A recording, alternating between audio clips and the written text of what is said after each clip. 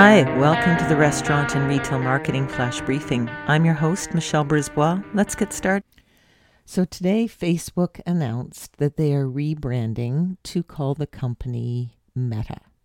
And what does this mean? Well, it's a reference to the direction that Mark Zuckerberg, the CEO, who's always in the hot seat, sees for the company, where it is going to extend beyond just written social interactions online to expanding to what is called the metaverse. So what is the metaverse? And I'm looking at a report by NPR.org.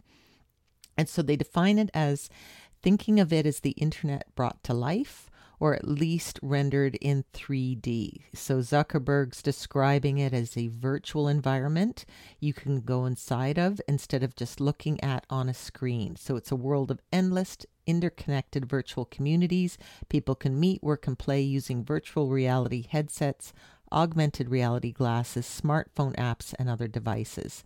So essentially, if you're going to perhaps host a tasting, instead of people doing it on Zoom, they put on the headset and it's almost as though you're all in the same room.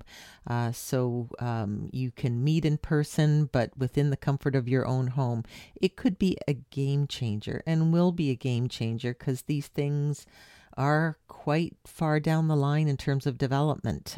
If a company like Facebook is announcing that it is rebranding and going in this direction, it's not just smoke and mirrors and long-term dreams anymore. It's about to arrive.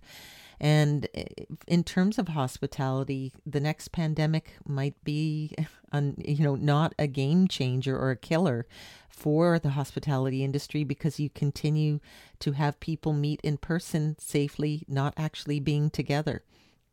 It's going to be fascinating to see where we go next with this new wave of the internet. But just a little update on why Facebook is rebranding itself as Meta.